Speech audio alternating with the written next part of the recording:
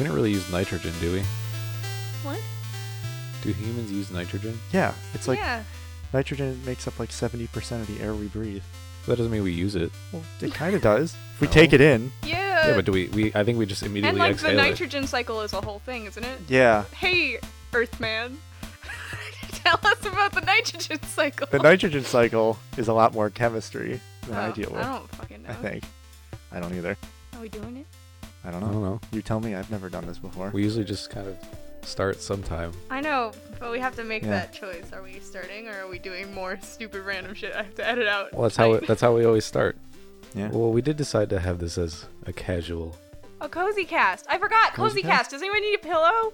I made this plan. It was gonna be so cute, and then I forgot. Okay, cozy cast. Oh boy. Plant it. Wait, not the plant. The point. the point is, we're talking about climate change today, which I don't know about you, but makes me have a lot of existential dread. So I thought, make it a cozy cast. Bring down some pillows, maybe a blanket. I'm sitting on a fuzzy blanket, but maybe I'll move it to Tom. I'm sitting on a fuzzy plastic chair. Yeah, would you like a No, pillow? I'm comfortable. Are you sure? I'm very comfortable. Yes. Are you cozy though? Like comfortable and cozy are two different things. I would Could say you be yes. cozier? I think I'm good. I think I'm good. Matt, could I you don't be know about that cozier? hesitation there. Yeah, the hesitation usually a bad sign. gives me hesitation. I had to think in my head about the difference in my mind between comfortable and cozy. Here's the fun thing is that if I need to get a pillow right now, I have to climb up the bed Right. where all of our mics are anchored.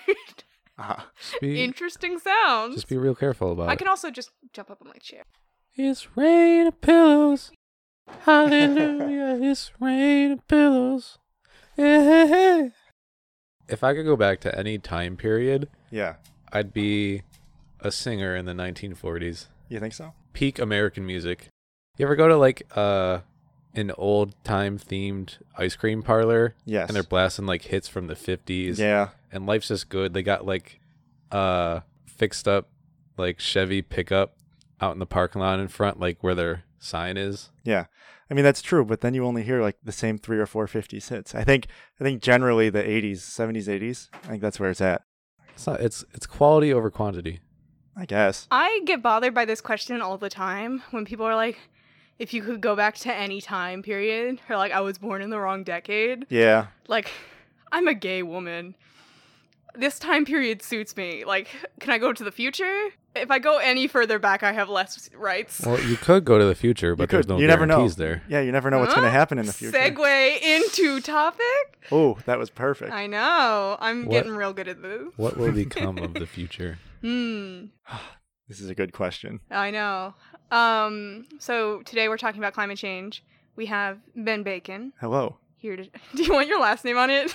I mean, doesn't matter to me. Okay, because I don't know. We I don't think we ever said Charlie's last name, but we never really I decided mean, if we're it's doing that or easily not. available to the general public. Ben Bacon. It's Yeah. just so It- fun to say. it works too. so well. You have one of the best names. Oh, thank you. Ben Bacon. I made it myself. Ben, what's your major? I'm an atmospheric science major. Woo. What do you do? I study the weather and I study the climate. And I- Climate, you say? A little bit, not Would as much you- as some. Would But you argue it's changing? I would argue it's changing. In what way? It's getting hot. I'm having Um, trouble finding that Kazoo Kid clip that I played last time. Why? Do you want to play it every time? What? Who Well, I are couldn't find it you? this Would time. we run into copyright trouble if we always play? is it like I a don't know if copyrighted Kazoo thing? Kid is What? copywritten. I Does anyone know where that actually strongly came from? would disagree. The Kazoo Kid Chronicles? I don't know. If it's not already in trouble with like the vast majority or the vast quantity of memes that Oh have my gosh, yeah. come out of it. I mean, if it's banned in the UK, that's Is it something banned we in could the check. UK? That's something we could check. If it is, true. then there will be copyright troubles because Uh-oh. of the whole Article 13 controversy that went The on. government's coming after us. I had this explained to me a couple days ago because I grossly misunderstood it. Do you want to Hmm. elaborate? Yeah, please. Well, no, it was just all about like people in America at least make memes out of everything. Mm-hmm. But a lot of the times, like especially if you're putting them into videos on YouTube or like sites where you can make money off views, Hmm. then if you have something that could be copyrighted in your material or something that is copyrighted in your material, like despite it just being there for comedic quality in a meme and you're making money off the views on it, like that could get you into trouble, Hmm. which is what they cracked down on in the UK. So anyway, I'm flipping this around Why? because I like having you on my right side. Because you're on the right side. Okay, it's not the way they go, but like, sure. That doesn't really matter. It does. Why does that? Why does that Because matter? they're labeled left and right. Okay, I'm an Ooh. agent of chaos. Anyways, what were we talking about? Speaking of chaos. Speaking of chaos, Yeah, so we're going to talk a little bit about climate change today. We're all young scientists, so we're all pretty here with it in that climate change is real and it's a big problem that we think about often. I have a polling question to start. How often do you like spend time thinking about climate change? every day, Every day, Matt? every day. Yeah, I would agree. Every day. Every day. I was talking with one of my siblings about this the other day. It's like, I think probably like even if you just go one generation above us, that's not true.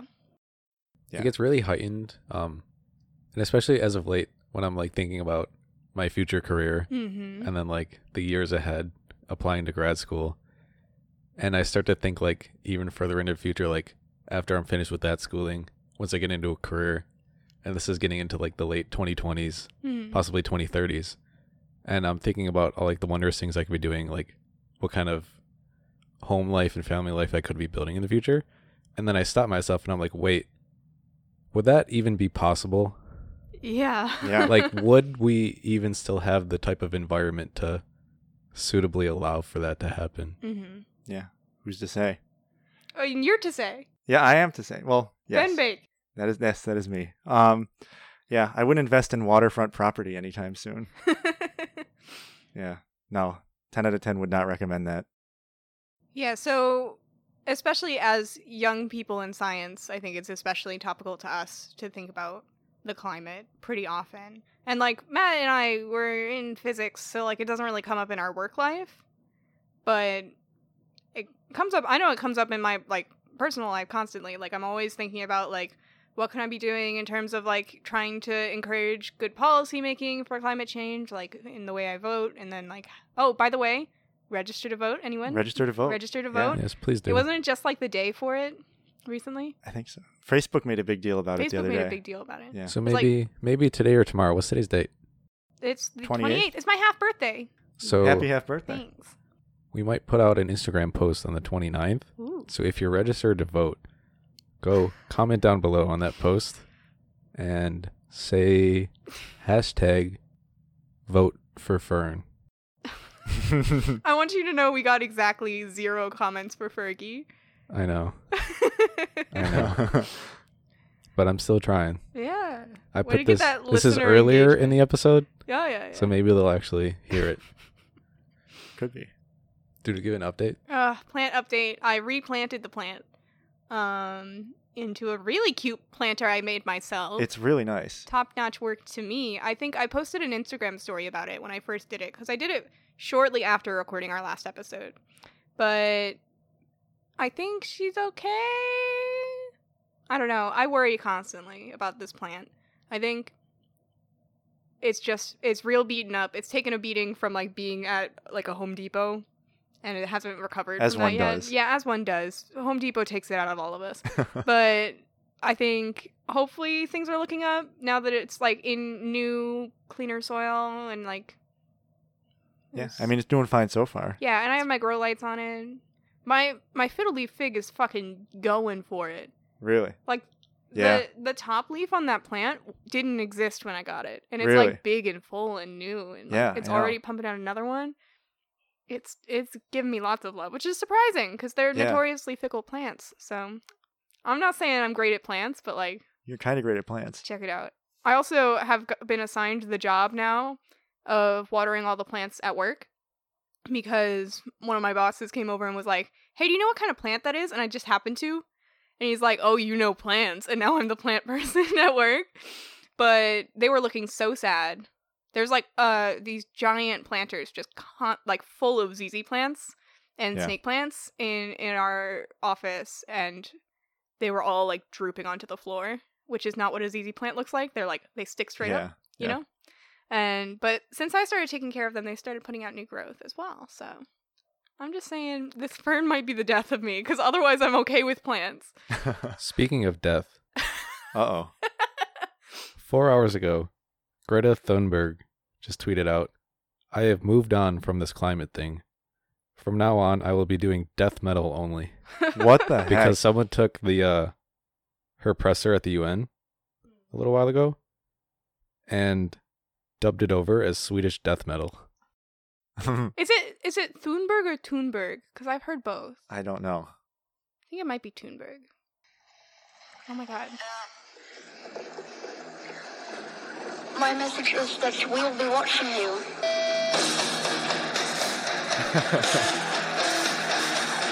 Can you stop?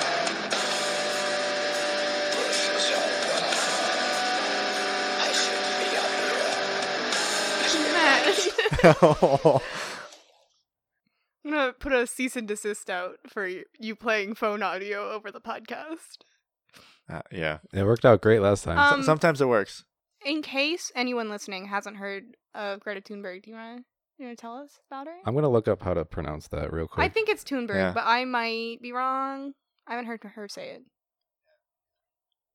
I'll explain while Matt's looking up how to actually pronounce her name. But essentially, Greta Thunberg is a young activist. She's like 15 or 16. Something like that, yeah. And she's kind of one of the early insiders of a lot of the school strikes on climate change. And she's Swedish? Swedish, yeah. Yeah, she's Swedish, and she gave a talk at the UN. And since then, she's been kind of the topic of a lot of, like, weirdly political news. I know. It's really And weird. it's really a lot of really Very negative stuff. negative stuff about her, like, from the American right, I think- especially. Yes. Because she looks really young for her age. She does. And I feel like a lot of people don't know that. They Mhm. just look at her and think she's a really young girl. So Yeah. they don't take her seriously. They don't take her Yeah. seriously, and she's very curt about Yeah. her message, Oh, which yeah. is basically like the generations of the past, especially in the past probably 2 generations, have let us down. They're killing our planet, and they're killing our futures as Yeah. young people in America and in the world today. And she like has a part of her speech where she just says, "How dare you?" And I think that has like a really powerful message, and a lot of people our age have really connected to what she had to say. And a lot of people of the previous generations have not connected with Yeah, they really it can't. very well at all. But I Yeah. think what we were saying about how like each of us thinks about climate change literally every day because it's a very prominent part of what our futures are going to look like Oh, yeah. is something that is hard to connect to, since it's not really a new problem, but it's a problem that's coming to a head while we're young. Yes. I could not find how to You pronounce the name. couldn't find it? You've let us down. I just went on her Wikipedia page, and it does not. You know how it usually has a little bracketed phonology thing? He has something to say. I wonder if you can Oh hear my that. gosh. It's so cute. Oh. For those at home, that's a snake. It is a snake. He's slithering over the mic. That's so cute. What is your message, sir? Wow. Powerful words from Mattress. It's going crazy. He's so cute. He's my son. Anywho. This is a cozy cast. I need to keep myself, like, not getting very sad very fast. Otherwise, I'll just not say anything. And it wouldn't be a very great podcast. I'd just be, like, crying. So, I have my son. I have a pillow. I have a fuzzy blanket. There's a candle burning. It's Quite relaxing. yeah, we got to keep it relaxed because Yeah. otherwise it's too upsetting. So, What did not help me with this whole topic was that Honors 301 we took last year with Fred Walter. That did not help because he ended up highlighting a lot of the huge climate issues and things that people don't really think about when they think about climate change. Give yeah. us some examples. Like obviously the sea level rise is like a huge thing. Like hundreds of feet potentially if all of the ice that we had now melted.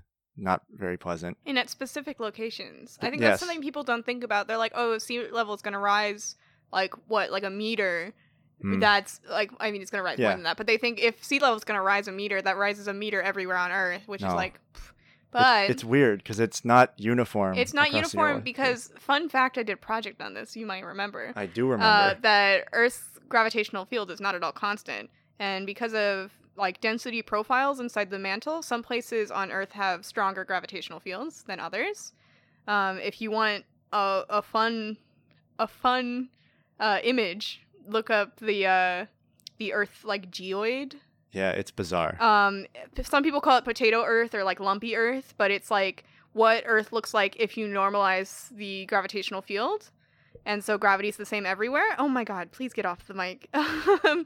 And someone circulated a meme about it being like, not even a meme, but like a thing on the internet that's like, this is what the Earth looks like without water. And it was like so untrue because it's like actually like so lumpy. Like, of course, Yeah. that's not what Earth looks like without water, but it got circulated a lot. And I think some people still think that. But no, it's Earth if gravity was always How do you spell geoid?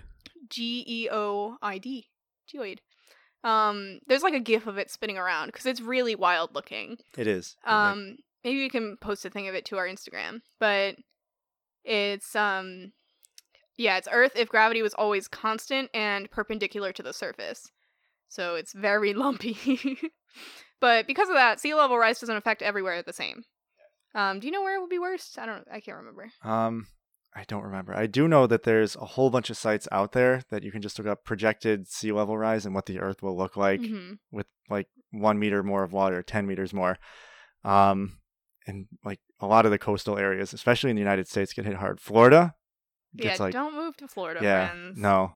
I feel like one of the problems that people have with accepting the consequences of these climate changes is that on paper, these changes seem really minuscule. Like you talk about 1 meter sea level rise or like 1 degree global temperature rise. Like, Yeah, they're like, oh, so it's 75 instead of 74 today? Like, Right. Okay, that's fine. Ooh. but if you think about the amount of heat that it would take to change an entire planet's temperature Yeah. by 1 degree, like I remember I saw, this might not be true, Mm. but it's just going off my recollection. Like the last time that the Earth was 1 degree cooler was the Ice Age. Hmm. I don't like So that. if you extrapolate that to being hotter, it's ridiculous. Yeah. Oh yeah. my gosh, yeah. I was I was talking with my mom about this last time I spent a lot of time with her. And I was with one of my siblings and we both like think about climate change and about like political activism. Wow, words. About political activism a lot. And so it's like naturally what we talk about a lot. And she's just like, why is this all you guys talk about? Like, it's so negative. And I think it's one of those things where like it's so unthinkable like how bad things could get that a lot of people just shut down the thought process really early instead of like they're like that whole like don't dwell on it kind of mindset. I mean, it's on such a scale that like most people can't even begin to comprehend like how things are going to be changing. Like it's just on a global scale and people aren't made to think that way on that large of a scale. And especially not when it comes to actually doing something about it. Yeah, and I think it's also one of those things where climate change, like we said, doesn't affect everywhere the same, and it doesn't affect all people the same. Like the first countries that are going to get very vastly, and that have already been Yeah. vastly affected by climate change, aren't like developed countries. Yes. And so it's that kind of like, oh, so it's not affecting me. But it really affects all of us, and especially as young people, it's like even more apparent how our world could be changing. Yeah. Like especially in Yeah. America, we have yet to actually see direct consequences of it. I mean, we kind of have We kinda have. wildfires in California. Yeah, the All this- wildfires true. and the hurricanes were like not started through climate change, but like made worse. Yeah, And just like weather patterns being Yeah. disrupted. But this is a Ben topic. this is. Yeah, there's so much research going on to that right now. Pretty much all of the research that's going on. Well, not pretty much all of it, but a good chunk of the research that goes on now is based on how climate change is going to affect like the common weather things that we know. Like before, it's always been why they happen and what are like some of the finer intricacies of the like microphysical processes that are going on. But now it's just how are they going to change Mm. with like all of this extra heat, all of this extra or all these extra components to the atmosphere that we never had before. That's something I haven't really thought about. Your research field is changing Oh, dramatically. so much, so quickly. Yeah. Oh my gosh, yeah. It's probably pretty unavoidable that that's going to be like kind of a center point of at least part of your career. Yeah, oh, for sure. I mean, a lot of the new professors that have gotten hired at Stony Brook, like, focused on just severe weather and trying to understand it throughout, like, all of their college careers and Mm-hmm. like through their PhD and everything. And now that they're actually at Stony Brook, they're starting to gain most of their, like, popularity in the research field as they progress and work on stuff related to climate change. Mm. Like Kevin Reed, I don't know if any of you have ever heard about him. He's done a couple presentations just for, like, the general campus, but he is huge into how hurricanes are going to get affected by, like, the rising temperatures, the rising sea level, the warming of the seas. Mhm. It's pretty insane. I did my whole project for the class we took together on how Greenland, like the melting land ice on Greenland, is going to change the spin axis of the Earth. Which, like, granted is a very minor change, but I think it goes to show, like, how crazy the effects of climate change and, like, unexpected they will be on the Earth. Like, you don't think about the Earth's spin axis changing ever. Oh yeah, absolutely not. Unless you're... Especially not through a man-made. Yeah, it's cause. like, and it's our fault. Like, we did that. We changed the spin of the Earth. Like, that's crazy. Yeah. No, especially because at least a small part of a lot of weather systems are how the Earth rotates, and they're caused by the rotation of the Earth. So if that changes, then everything else kind of changes along with it. Mm-hmm. So it's pretty interesting. It's an infinite number of pieces that are all going together to try to get, like, just one common piece of information. Yeah. Ben, I have a question. So, naturally, wow, the concept of a podcast. I know. Hi, welcome. But so you will obviously are here studying atmospheric science because that's what you're, like, passionate about. Yes. But do you, because of climate change, feel any pressure to, like, continue in a field even if it's, like, not specifically what you want to do? Kind of a little bit. I mean, one of the reasons I kind of got into the field, one, because I really enjoyed the weather and I love seeing what's going on outside, and two, because I knew that climate change was going to be a big thing that was going to become very important in the years to follow me entering into, like, this career path. So yeah, there is a little bit of pressure there because I feel like as people who study the atmosphere and study the climate, we kind of have a responsibility to get a jump start. So I think at some point, everybody's going to kind of have to figure out, at least generally, what everything is all about here. Mm-hmm. And I think we have to get a jump start on it and kind of be prepared to communicate it in the most effective way possible to like everybody, like just the common person who doesn't know that much. Do you think climate change has changed the way that your field communicates with the public? It's interesting because there are a lot more factors to it than that. Yeah. Like, for example, political forces. The amount of political things at play in this is just absolutely astonishing. You never really realize it until you sit down and try to dig into some of this stuff. Yeah. But the amount of big corporations that have tried to cover up the spreading of some information, like a lot of oil companies try to purposely botch studies. They hire scientists and specialists, in quotes, to put out their own studies. And they end up just fudging the numbers so that they're like, nothing's going on here. It's a lot about people trying to sow doubt into everything that most climate scientists say is going to happen. Yeah.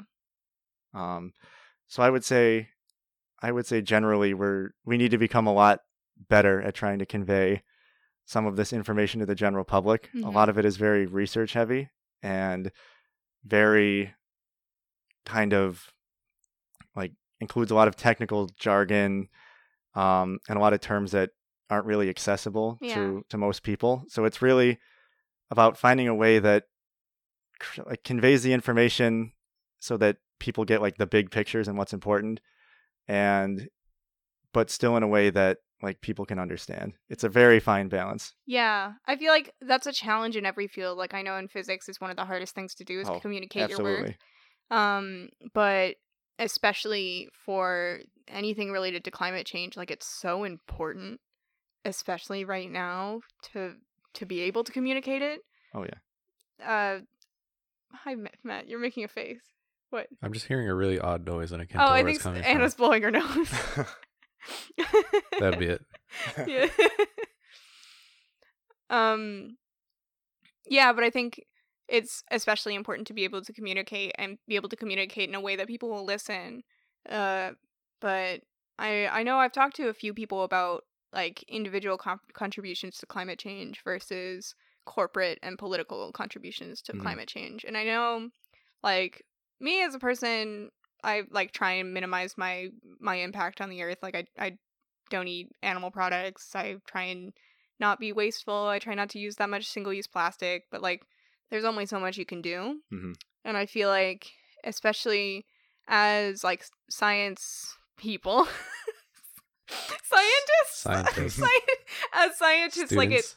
and people who like kind of take a critical look at climate change, like, you know, it's not doing much. Like there has been a big movement towards like zero waste, and that does not do nothing.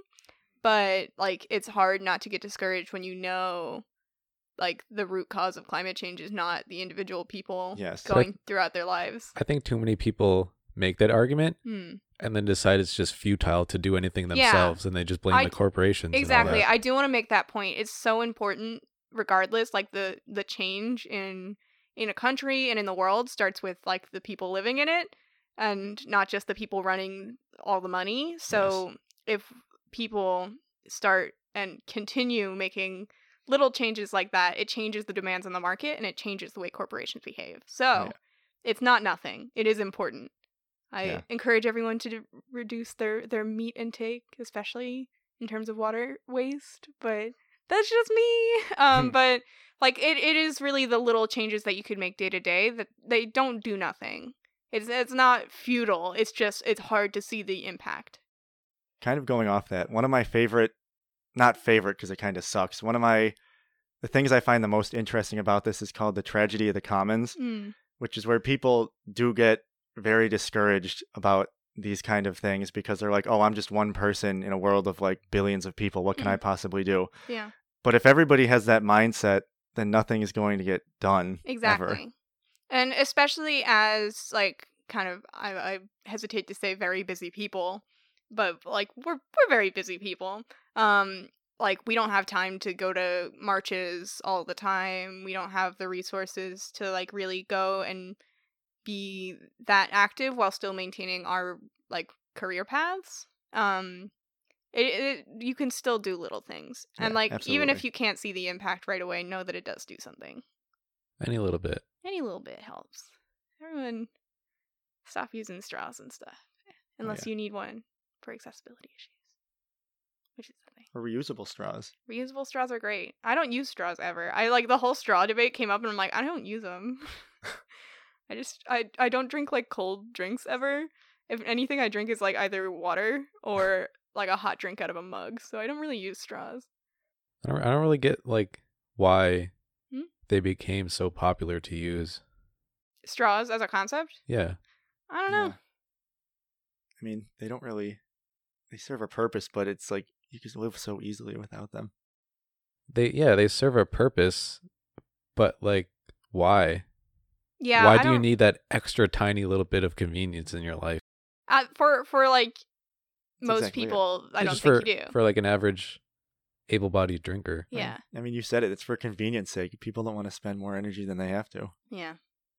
Which is Like you lift the ironic. straw up your mouth, except for the extra inch yeah. to lift the lip of the cup up to your mouth. Yeah. I don't get it. People care about burning those calories, those half a calorie.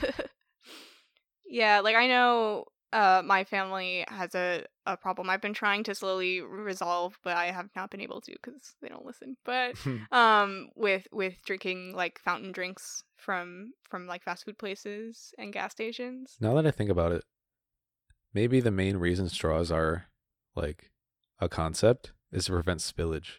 Yeah. Yeah. I mean, yeah. I feel like straws probably caught on a lot when drive-thrus became a thing. I don't know Oh, if for that's sure. true at all. It but would like make sense. people driving usually want So much easier to have a thing to a covered straw. cup, like a covered cup Yeah. when you're driving. Anyways, Anywho. Yeah, but it doesn't do nothing. I feel like we can all make little changes, and like the more little changes we make, the more demands on the market change, and it forces corporations to adapt to our new lifestyles. Like you can tell just in like I've only been vegan for 3 years, a little over 3 years. But like even in that time I've seen how much like the availability of plant-based food has changed, which Oh, is for sure. ridiculous. Yeah. Which means it works. It does work to be a person making one little change in your lifestyle, and you'll see that change in time. It's hard to see as an individual. You have to think big picture. Do you also notice a difference in how people have like come to accept that? A little bit. Like I don't I get mixed reviews. I still get a lot of like, "Oh, you're vegan, you're crazy." Like, how do you do that? How do you not eat meat? And like I get teased for it pretty relentlessly by my parents. By my dad. My dad's a big barbecue guy. Like we lived in Texas for like a decade. He's a big barbecue guy, and it's like it is kind of a teasing point every time I go home. And I think, however, like when I meet new people, if they're young people, they immediately are like, "Oh, okay, cool." But if they're older people, they're way more likely to be like, "Oh, you're one of those." Like I literally got that comment this week. Like Really? I was at work and one of my bosses found out I was vegan, and he's like, "Oh, you're one of those," even though like his office mate was also vegan. But it's gotten definitely easier around younger people to just be like, "Okay, cool, nice, yeah," and like people are getting better at accommodating it as well. Like, and I've noticed in general, like most people I know are cutting down on their meat, like not even thinking about it. It's just like the thing you do. You just don't eat as much meat as you used to, which is, yeah, good. I mean, especially now that there's more options out there that actually are like Yeah, pretty especially like if you're listening out there and you haven't tried tempeh, you're missing out. Like, take some tempeh. It looks weird. It's full of soybeans. You can't eat it. But Ben can't eat it because he's allergic to everything under the sun. But I am. Yeah. But take some tempeh, saute it up until it's brown, add some like Shazam and teriyaki sauce, and it's actually like so good. It's so good. Better than a lot of meat I've ever eaten, and I've eaten some really good meat. But Well, I would expect from a Texas barbecue. I Oh, know. yeah. My dad actually makes like the best steak sandwiches. They were my absolute favorite food until I went vegan. Mm. And I kind of, it's funny because I like, this is an Audrey's vegan cast, but like I went vegan very suddenly and unexpectedly. I woke up one day and I was like, maybe this would help me like feel better as a person, like health wise, and just like it's a lifestyle change that I think I'm ready for. And I just did. And it was like 2 days before the 4th of July in a rural town. Mm. So it was great. So what'd you eat that day? timing. I don't even remember what I ate that day. It was mostly like a salad and a smoothie, I think. I definitely, like, the first few weeks being vegan, I didn't eat enough food. I think that's something people don't realize. The Audrey's vegan cast continues, but like when people like that aren't really that familiar with like veganism first think like of a vegan meal, they think of a salad. And like I ate 2 salads today in quick succession because I ate one salad and I was like, I want it again, and made it again. But like I eat so much food, like so much, and it's mostly potatoes, but like you need to eat so much more because meat's so like calorically dense, and like same with dairy is very calorically dense. But highly recommend. I do feel better. It's nice and good for the planet, which is our point here. Yeah, it's interesting because ever since I've known you, at least since freshman year, you've been like hardcore, like never really wavering in that. Which is like very impressive. Like kudos It's to you. honestly not even something I think about. The only time I think about the fact that I'm vegan is when I'm going to a place where someone else is cooking for me. Like, because then I either bring my own food or I like very heavily apologize for the inconvenience. But and like going out to dinner places. But like nowadays, like especially when I first went vegan, I was in like a very rural town and with like 4 restaurants, so like there weren't really options for me. Not a Whole Foods in sight. Not a Whole Foods in sight, not a Target for 40 miles, not a Walmart for 20. Yep. Like it's wasn't ideal. So, but now that I'm on Long Island now, it's a little more populous, and for it's sure, yeah. there's options for everything. But like, I'm just saying, when you're going to Chipotle, and if you don't get meat, you get free guac, And so many people don't know this. Is that? I did not know that. Yeah, if you don't get meat, you get free guac, and Really? the burritos are just as good, if not better, without meat. Here's what you do. Here's what you do. You walk into Chipotle, you get a burrito, and instead of getting meat, you get double beans. Doesn't cost you anything. Yeah? Shameless plug for Chipotle. Oh Shameless my plug. god, fucking Chipotle. Wait, this is the kicker though. First you get your quick free guac, obviously. Yeah. And then you get all 4 salsas. We're talking Really? the pico, the green medium one, the like red chili hot one, and the corn salsa. It's no extra. No extra. All 4 salsas. Lettuce and guac. It's the perfect burrito. Very wet. You might want to throw rice in there. But it's so good. It costs less than any of the ones with meat. And you get free guac. I'm just saying, meatless Chipotle is so easy and better. Do the extra beans add like the same amount of protein that the meat would? I don't know the exact protein content of beans versus like any meat. I'm not like a big like gym rat. So I don't really focus on my protein intake that much because I'm not actively building muscle. But like I haven't had a problem like losing muscle because I'm not getting enough protein. Protein's a lot more than like I know it's not muscle, but building like, up your biceps. I know, I'm aware. But I think there's so many options now for plant-based protein. It's like not that hard to avoid. I also a lot of Audrey's vegan cast continues further, but a lot of people talk to me about how being vegan is so expensive. And like I live on Long Island, food's expensive anyway, but I spend like $40 on groceries every week, which is That's not bad at all. yeah, it's pretty cheap. Yeah. I know a lot of people who spend way more than that to get meat. Like meat's expensive. Oh yeah. Yeah, so if like what's expensive as a vegan is going out to eat because usually the places you go are marketed towards wealthier people because those are the places with options. But Chipotle's cheap, relatively for Long Island. Chipotle's cheap. And cooking plant-based food is dirt cheap. Like you need beans, you need tofu, you need veggies and potatoes, and you're good. What's your favorite vegetable My- other than a potato? Other than a potato. Are potatoes vegetables? I don't even know. I guess. But Spuds. Buds. honestly probably arugula. I eat so much arugula. I've eaten a full bag of arugula today. Oh. Yeah. In my Impressive. double salad. My salad double header. What are you doing? Ooh. Okay. So climate change. Yeah. Audrey's vegan cast ends. Do you think veganism is the biggest? No. Do you think that's the biggest individual contribution that someone can make? I think for the amount of effort, yes. I think so. Amount of effort and probably amount of money too. And the amount of money, yeah, because like other things you could do are like use less air travel, but like how many of us? I read a paper once about how being wealthy is worse for the environment. Oh, so for like sure. go us for being broke. 'Cause I remember I saw a couple weeks ago on Twitter, like Kanye West flew his private jet to meet someone else Mm-hmm. who flew their private jet, and they like touched down on the runway, exchanged a few words, like Kanye gave him a pair of his sneakers, and then they left on their private jets. Oh. And everybody in the comments was just trashing them on how much like jet fuel that cost. Yeah. Oh my gosh, And yeah. the amount of emissions that Mhm. came out of that. It's not great. Yeah, like using public transportation is great, but it's small because unless you use it like literally every day. Yeah. Um There's got to be enough people using it too. yeah, especially. So I think as an individual probably one of the biggest things you can do is probably going vegan or at least going vegetarian. Cuz like I think the animal agriculture industry, me going off again, but the animal agriculture industry is bad for the environment in a lot of different ways. I think one of the biggest ones is water waste.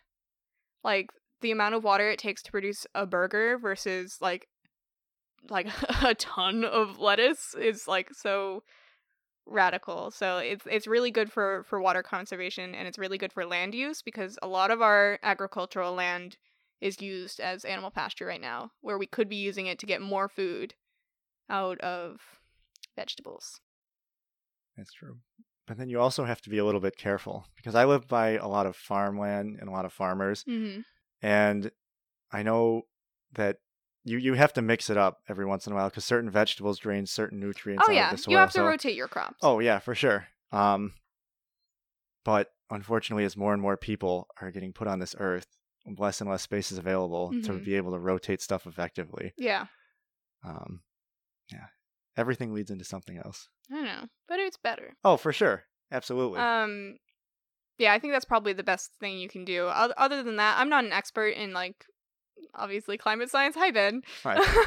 But I think we can all make an effort to use less like plastics, and in general, it is better for the planet to like essentially do things yourself. So like instead of going out to eat, cook food yourself. Instead of like buying new clothes, repurpose some yourself. Thrifting is really good for the environment. I highly Yeah. recommend. All my favorite clothes are from the thrift store. These It's pants so are from the fun. thrift store. Yeah. You know, just good things. Buy local, honey. I don't know. Yeah, everything helps. Everything helps. Little things help. They add up. Can we talk a little bit about energy? Yeah, you Absolutely. want Because Absolutely. I watched a TED talk earlier on I nuclear watched it power. because you sent it to me. I did send it to you. It was really good. That's why I sent it to you to talk Yeah. about it today. I think you left when I was playing it earlier today. I listened to like half of it.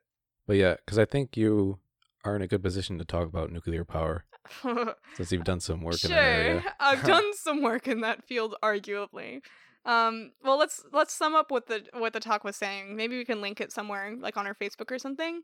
But basically, the talk was talking about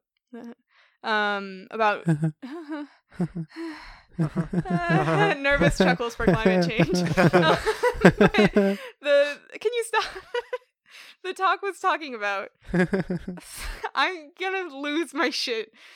The guy was talking about nuclear power and how much we need it. Because while solar and wind are great, they're not reliable until we were talking with Charlie about this, until we have better batteries. We can't rely on it all times of day and all times of year.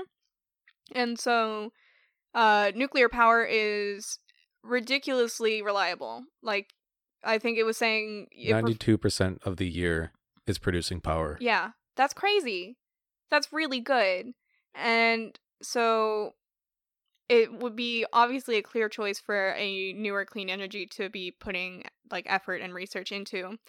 But the reason there's so little market for it, because most of the science is there. The reason there's not market for it is because people are terrified of nuclear power. Yeah. Because of past. Honestly, it's like air travel. Like air travel is like one of the safest ways to travel, but you only hear about the bad incidents. Like, Yeah. Right. And they're so few and far between. Yeah. Yeah. Like I actually, I guess I am in a unique position to talk about this because I've seen a nuclear reactor, like with mine own eyes. Yeah, and are they radiation burned? No. It's actually very spooky. If you are interested in seeing probably one of the coolest things you'll ever see, most people are unlikely to ever have the chance to see it with their own eyes, but there are photos of it on the internet. Look up Cherenkov radiation from a nuclear reactor, because basically what you see through about 30 feet of ultra pure water, because that's what's shielding a lot of the radiation from getting into the lab, is this really crazy ethereal blue light that like has no source or explanation to like your logical human brain, because it's not something that you usually see ever. And so it's really cool. Highly recommend if you get a chance to go to a nuclear reactor, go. I mean, obviously that's not a chance most people have, and I'm very lucky to have seen one, but geez, it's weird and cool. Why do you think people are afraid of? Outside of like the obvious accidents that have happened, I think. do you think there's anything else to that? I mean, I think World War II and the Cold War really fucked us up. Mm-hmm. I think after like the development of the hydrogen bomb, like, and so much propaganda about like radiation and nuclear attacks, when people think nuclear, they think death. Mm-hmm. And like after Hiroshima and after like the things for actual like nuclear power plants like Chernobyl and what was the other one, Fukushima? Yeah. Like that they hear nuclear, they think like just danger and like deadly. propaganda bad, turns Yeah. out. I don't think there's also very much support from Hollywood either. Like Yeah. Chernobyl, The show? the show on HBO, great show. I haven't watched it yet. It's a great show, but it definitely didn't Yeah. dial things down for people. Mm. Oh man, as soon as I saw the trailer for it, I'm like, oh no. See, I think it did a really good job of highlighting the fact that It wasn't the science. it was the human incompetence factor. Yes. But it's still, like, I know it's important to preserve that history of, like, what happened at Chernobyl. And I know that they didn't, like, I think the directors and, like, the people behind that show said that they didn't want to propagate fear of nuclear power or nuclear science. But it still did. I think it still did. Yeah. I mean, Because I it's think still scary. Just by nature of the topic. Yeah, by nature of the topic, I don't think it's something we essentially really needed right now in a time where nuclear power could be probably one of our best bets. Mm-hmm.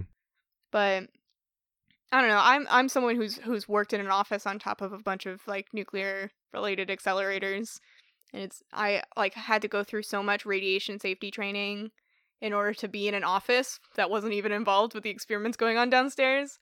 But they do a really good job of making you scared of it, even in science, which I think is a problem. Like, they give you a logical path if something happens that's radioactive, but, like, because you have to go through so much safety training behind it, it makes you scared of it. Yeah. I mean, it's not perfect. It's not a perfect solution, but at least for the meantime, Mhm. it might be a good way to kind of stall things and Yeah. give us a little bit more time until we find out something that's better. Yeah, because we really need a non-polluting energy. But I think this is kind of the same thing where people, you've probably heard people say this, like, I don't want to eat something with, like, chemicals in it, you know? Right. Or, like, I don't want to use that, it has chemicals in it. Like, everything is a chemical. Water is a chemical. You are made of chemicals.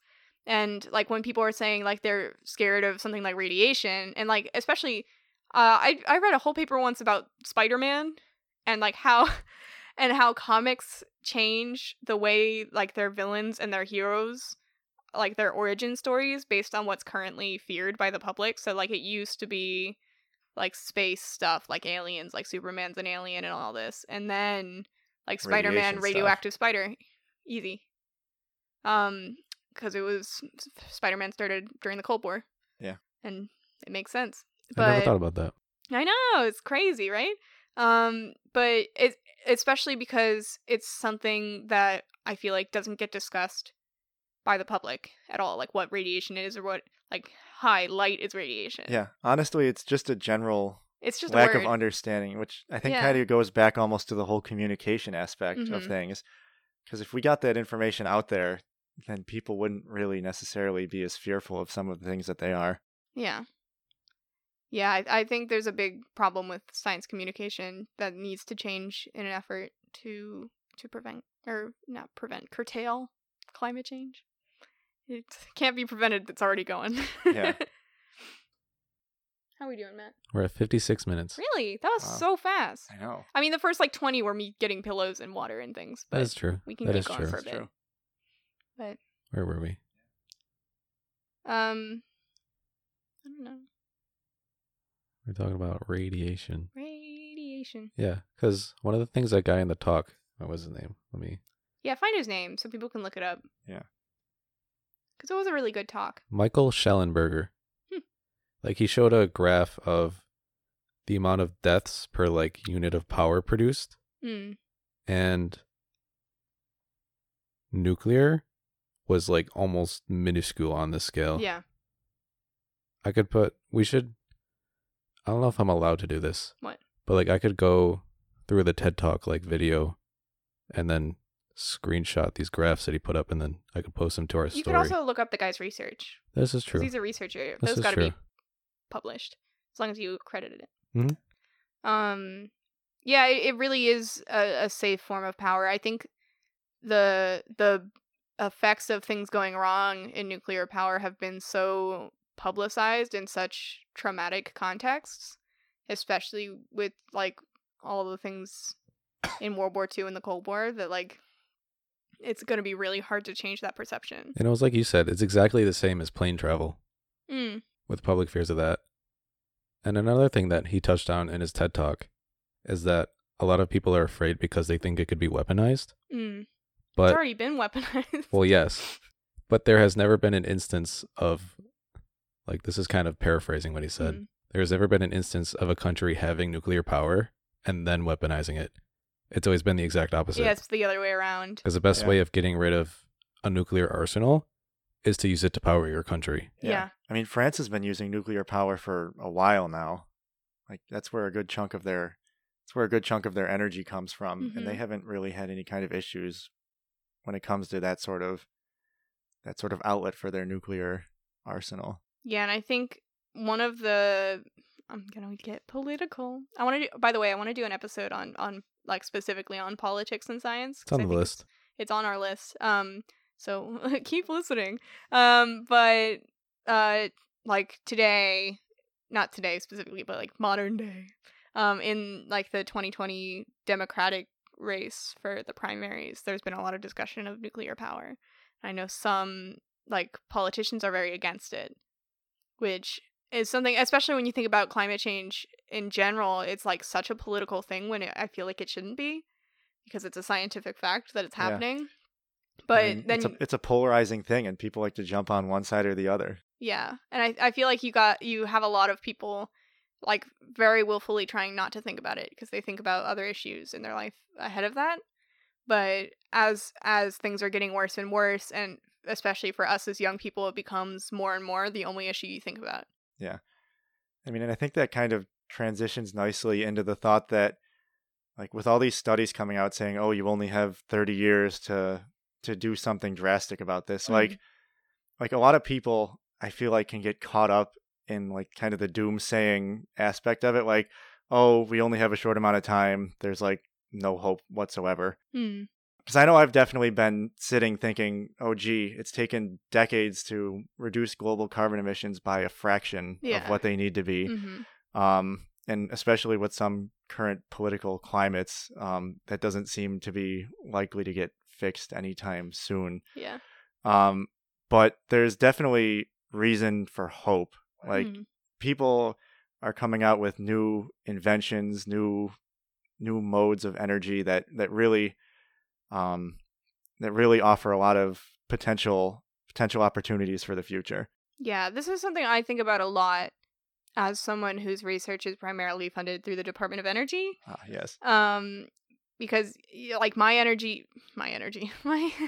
my research in like pretty much fundamental physics is classified as energy research, but then when I think about it, like I think of it in a lot of ways as energy research, but it's like when they first researched like radio waves, like how many years did it take for the radio to actually get invented and implemented?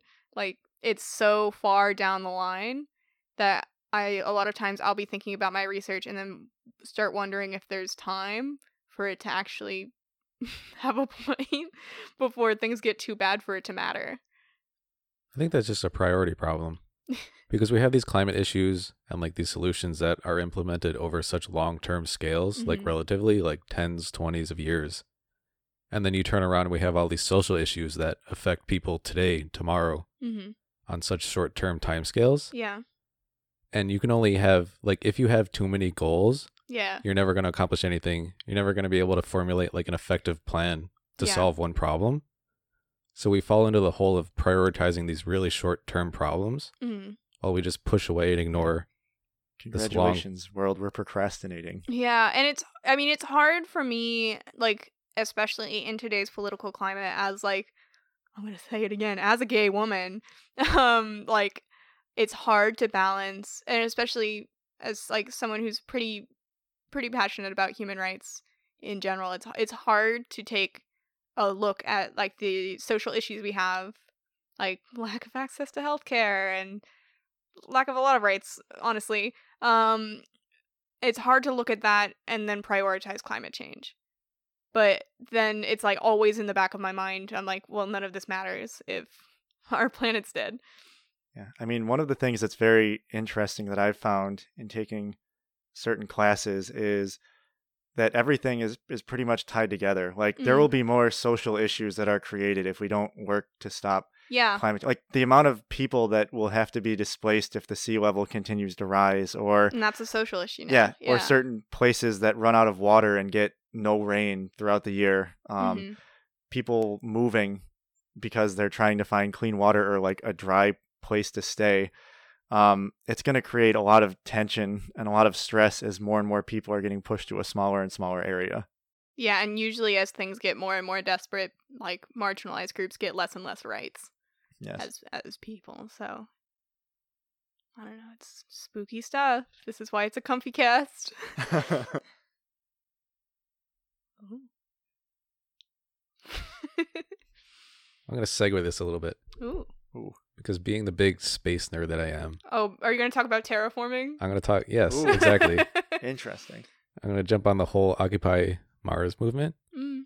because Mars is like a very cold, atmosphere-less, it's a very thin atmosphere. Relatively speaking. Yeah, pretty much atmosphere. So like one of the best ways to warm it up and like give it a stable atmosphere to like keep in heat is to just drop nukes on it.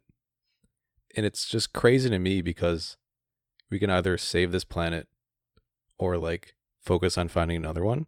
Yeah, but hard to do And both. the ways to save this planet is the complete opposite of the ways of creating a new Earth. Mm. Yeah. It's just so contradictory to me. It's just kind of funny. Having a philosophical moment. That's not philosophical, it's science. I know. Okay, yeah, I know, but like marveling at the juxtaposition. Because a lot of my research kind of ties into that last resort Mm. of like the solution to climate change is just leaving Earth I and mean, finding a new one. yeah. I mean, and what's also kind of interesting is that the Earth is going to change regardless of whether or not we're on it. Like, even if we're all gone and something manages to wipe out the entire human species, the Earth is going to start to revert back to what it was before we got here, which I find interesting that like we're still not too far gone. Things can be turned back in a way that they were before we were here. Mm-hmm. So like nothing really is permanent. They just happen on time scales that we can't even begin to fathom, like hundreds of millions of years. Yeah. Yeah, and like, do you remember when you were a kid and you first learned about like the heat death of the universe? I was always hung up on that because heat death, you think of being really hot, Mm. not being really cold, Mm. which is what the heat death is. Yeah. Heat death. Anyways, Yeah, but like when you first start thinking about the fact that like there could be no future, like as a kid, I don't know if that's something that like our parents were raised with that idea, but I think it's interesting now that we're older and climate change is that like such like top priority in our brains. Like it takes up so much space in my mind that there's like so little space for other things. I think it's interesting how prominent the idea is that like things could just fall apart, you know? Yeah. Dark. Ooh.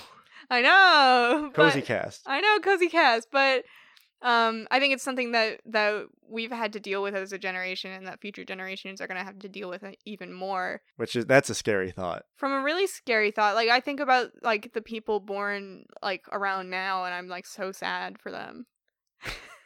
Yeah. But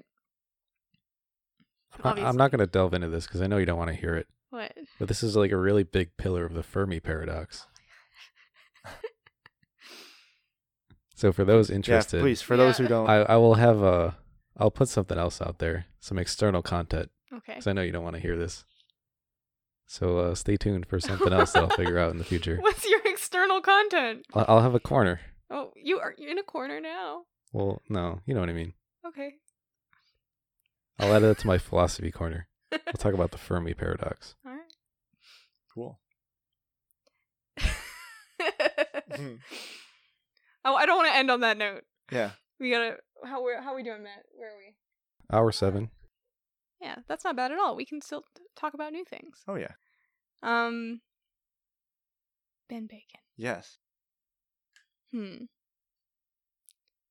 thinking of a question. I'll edit the pause out. I'm ready. Oh, are you prepared for my question? I'm prepared. Matt, do you have a question? Tell me one thing that you want people to take away from this. One thing that people can take away from this is that there is a lot of doomsaying with regards to climate change, which I don't necessarily think helps the issue. Sorry.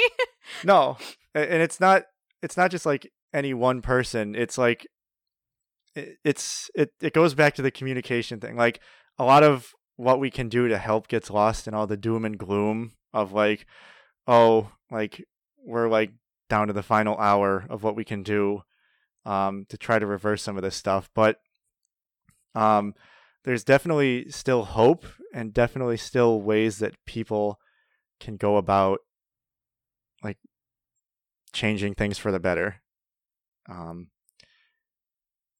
Like I said, like some of the new inventions and sources of power that are coming out will help a lot. A lot of the research that's going on is going to help to kind of soften the blow a little bit and give us a better understanding of what we can expect. Because at the rate that we're going, things are going to change. Even if like we stopped all carbon emissions right now, carbon stays in the atmosphere for a long time. And a lot of the other greenhouse gases that we're putting up in the atmosphere stay in the atmosphere for a long time. So we're going to experience some changes, but that like kind of the deadline that scientists are giving us, like we'll still live long beyond that deadline and that point. It's just a matter of when that change that we're going to see over a long period of time is going to get a little bit too much for humans to live comfortably. Yeah, and what becomes permanent. Exactly. Yeah. Relatively permanent. Yeah, relatively permanent to like human civilization. Yeah. I also do want to say one of the biggest things you can do as a young person is as soon as you can register to vote and make it known that that's one of your priorities to. Oh yes. Because like our representatives in the government are literally representatives, so let them know what issues you want them representing. Because while there are issues in what actually gets through. If you make noise, they can't not listen. Exactly. That's their job. That's exactly. So it doesn't have to be rioting in the streets, even though sometimes, God, I would want to riot in the streets. But I mean, you can call your local like district congressman's office. You can call and people in your local government and just let them know, hey, I'm a member of like your district or your state or your like country, and this is my top priority. You're my representative. I want to see you voting in the favor of the way we feel. Yeah, exactly. And another thing that's kind of cool is if you ever go to a climate march, I went to like the science march in the city a couple of years ago. The amount of people that were there just solely on a climate perspective offered up a lot of hope. Yeah. There was like tens of thousands of people that attended this march. So it's really, there are a group of people that are out there and willing to make a change and support the changes that are going on. It's just a matter of doing it. Basically just doing it. Matt, any thoughts? I think people should be excited about this. Because it can be real easy, as you guys have touched on, to be like discouraged, afraid of all this. But I think this is a really good chance. And this applies mainly to our generation, less so to people older than us. But we have the chance to really be a turning point in the history of our species. And like, as you said, like human actions can really have a drastic impact on like the earth, like changing its freaking spin axis. Changing the climate. But like we have the chance to do or make changes that are so great and like so vast on a global scale that it's incredible to me. And like it's almost inspiring because like you hear so much in like especially history class, like all these great generations that have come before us and like had all these amazing accomplishments. But like what we're talking about for our generation is like at its bluntest, life or death of our planet. Yeah. And that's incredible to me. Crushing responsibility, but cool. That's a pretty strangely optimistic way of looking at it. Yeah, Like, I mean, I get it though, and I think with like, there's gonna be a point, and I think we're very quickly approaching that point where, especially people in our generation, are gonna have to take charge. in It's a lot either of gonna ways. we're either gonna do it or we're not gonna do it. So Yeah. we might as well do it. We should do it. But like thinking about, like we were talking about Greta Thunberg, like the young generation is starting more and more to step up and be like, this is, first off, like, how fucking dare you, but also this is our job now, like, let us do this. Because I think, especially as young people, one of the things that can be the most upsetting is that you feel like you're not the one doing it and you're not in a position to fix it. But it really is, it's our problem now. It's like the responsibility of our generation and the next, probably the next couple, to help fix this. And I think with the drastic changes we're inevitably going to be making in like the next couple decades, I'd say, as we become like more powerful, I guess, as we level up. But I think we're gonna be able to make a lot of positive change for our climate. I think we're also, in doing that, it's gonna result in a lot of positive changes for like the social issues we care about, because we'll have the power to do it. yeah, I think that ties kind of nicely into like what we're doing now. Like, what are we going to do? Adaptation? Like, are we going to adapt to everything as it comes, or are we going to work to prevent the problems before they happen? Yeah. Like, as of right now, with all like the weather, like the severe weather and stuff that's getting caused by climate change, it seems like most global governments are taking the stance of, oh, we'll just pay for the repairs and the damages as they come. Then we'll wait till the next round of stuff rolls around, and then we'll pay for those damages, instead of like hunkering down and spending more money and more time and resources into finding a solution, but something that's going to end up saving money in the long term. It's basically, do we want to pay now, or do we want to pay later? Yeah. And I think if there's anything we're good at as a collective, it's being proactive about things. Like, I don't do anything but worry about the future. I don't know about you guys. But if I'm going to fix something, I'm going to start now. But yeah, that's a nice thought. Like, we've got a lot of things to do, and it's a little bit horrifying that we have to do it, but just go out there and do it. We just gotta keep going, and making little changes does help, for sure. Yeah, it is like procrastinating for an assignment. Eventually, you just have to hunker down and like pound out a solution, or pound out an answer, or something that is just presentable. Yeah. And at this point, we're just looking for a presentable solution. I'll take a passing grade. Like 65 is fine right now. I don't need an A on this assignment. I just need to not die. It'd be nice. Yeah. Yeah. On that note, thanks for watching. What? No. Wait, do we have any closing things? I don't know if we did. We already did the plan update. Oh. I can't think of anything else. What can we expect for next week? Oh, you want to do this now on the pod? I'm just. Oh God. Well, just if you have anything in mind. Week. If we planned ahead at all, like, we could probably do that, but we don't usually plan things until like day of. Talk about being proactive. I know, being proactive. I don't know. But this week, really, a lot of what influenced us to do this week, even though it was already on our list, was like the news on Greta Thunberg and all the kind of buzz around climate change right now. We wanted to put our 2 cents in, but so topic may change next week depending on the landscape of media next week. Ooh. I know, we're a hot bleeding edge topics, but I don't know. What do you want to talk about next week, Matt? No idea. Oh, great, cool, good input.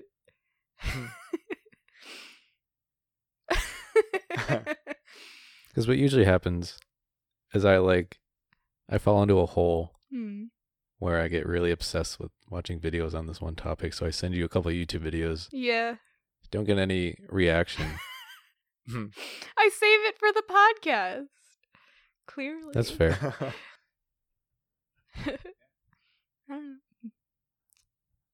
I guess that's all we've got for this week. Yeah. A shorter one. Last week was pretty long. Yeah. Oh, was it too long for you? No, sir? absolutely not. I enjoy listening to Oh, it. thank you. Yeah. I try really hard. At what point do you think a podcast becomes too long? I don't have anything else to contribute. Oh. Ben Bacon, anything? Any last words? Any last words? Yeah, the hard date that you hear about climate change, it's not really a hard date. Like, the more we do, the more that deadline's gonna go up. So the more we can do sooner, the better. Yeah. And that's my last thought on the matter. All right.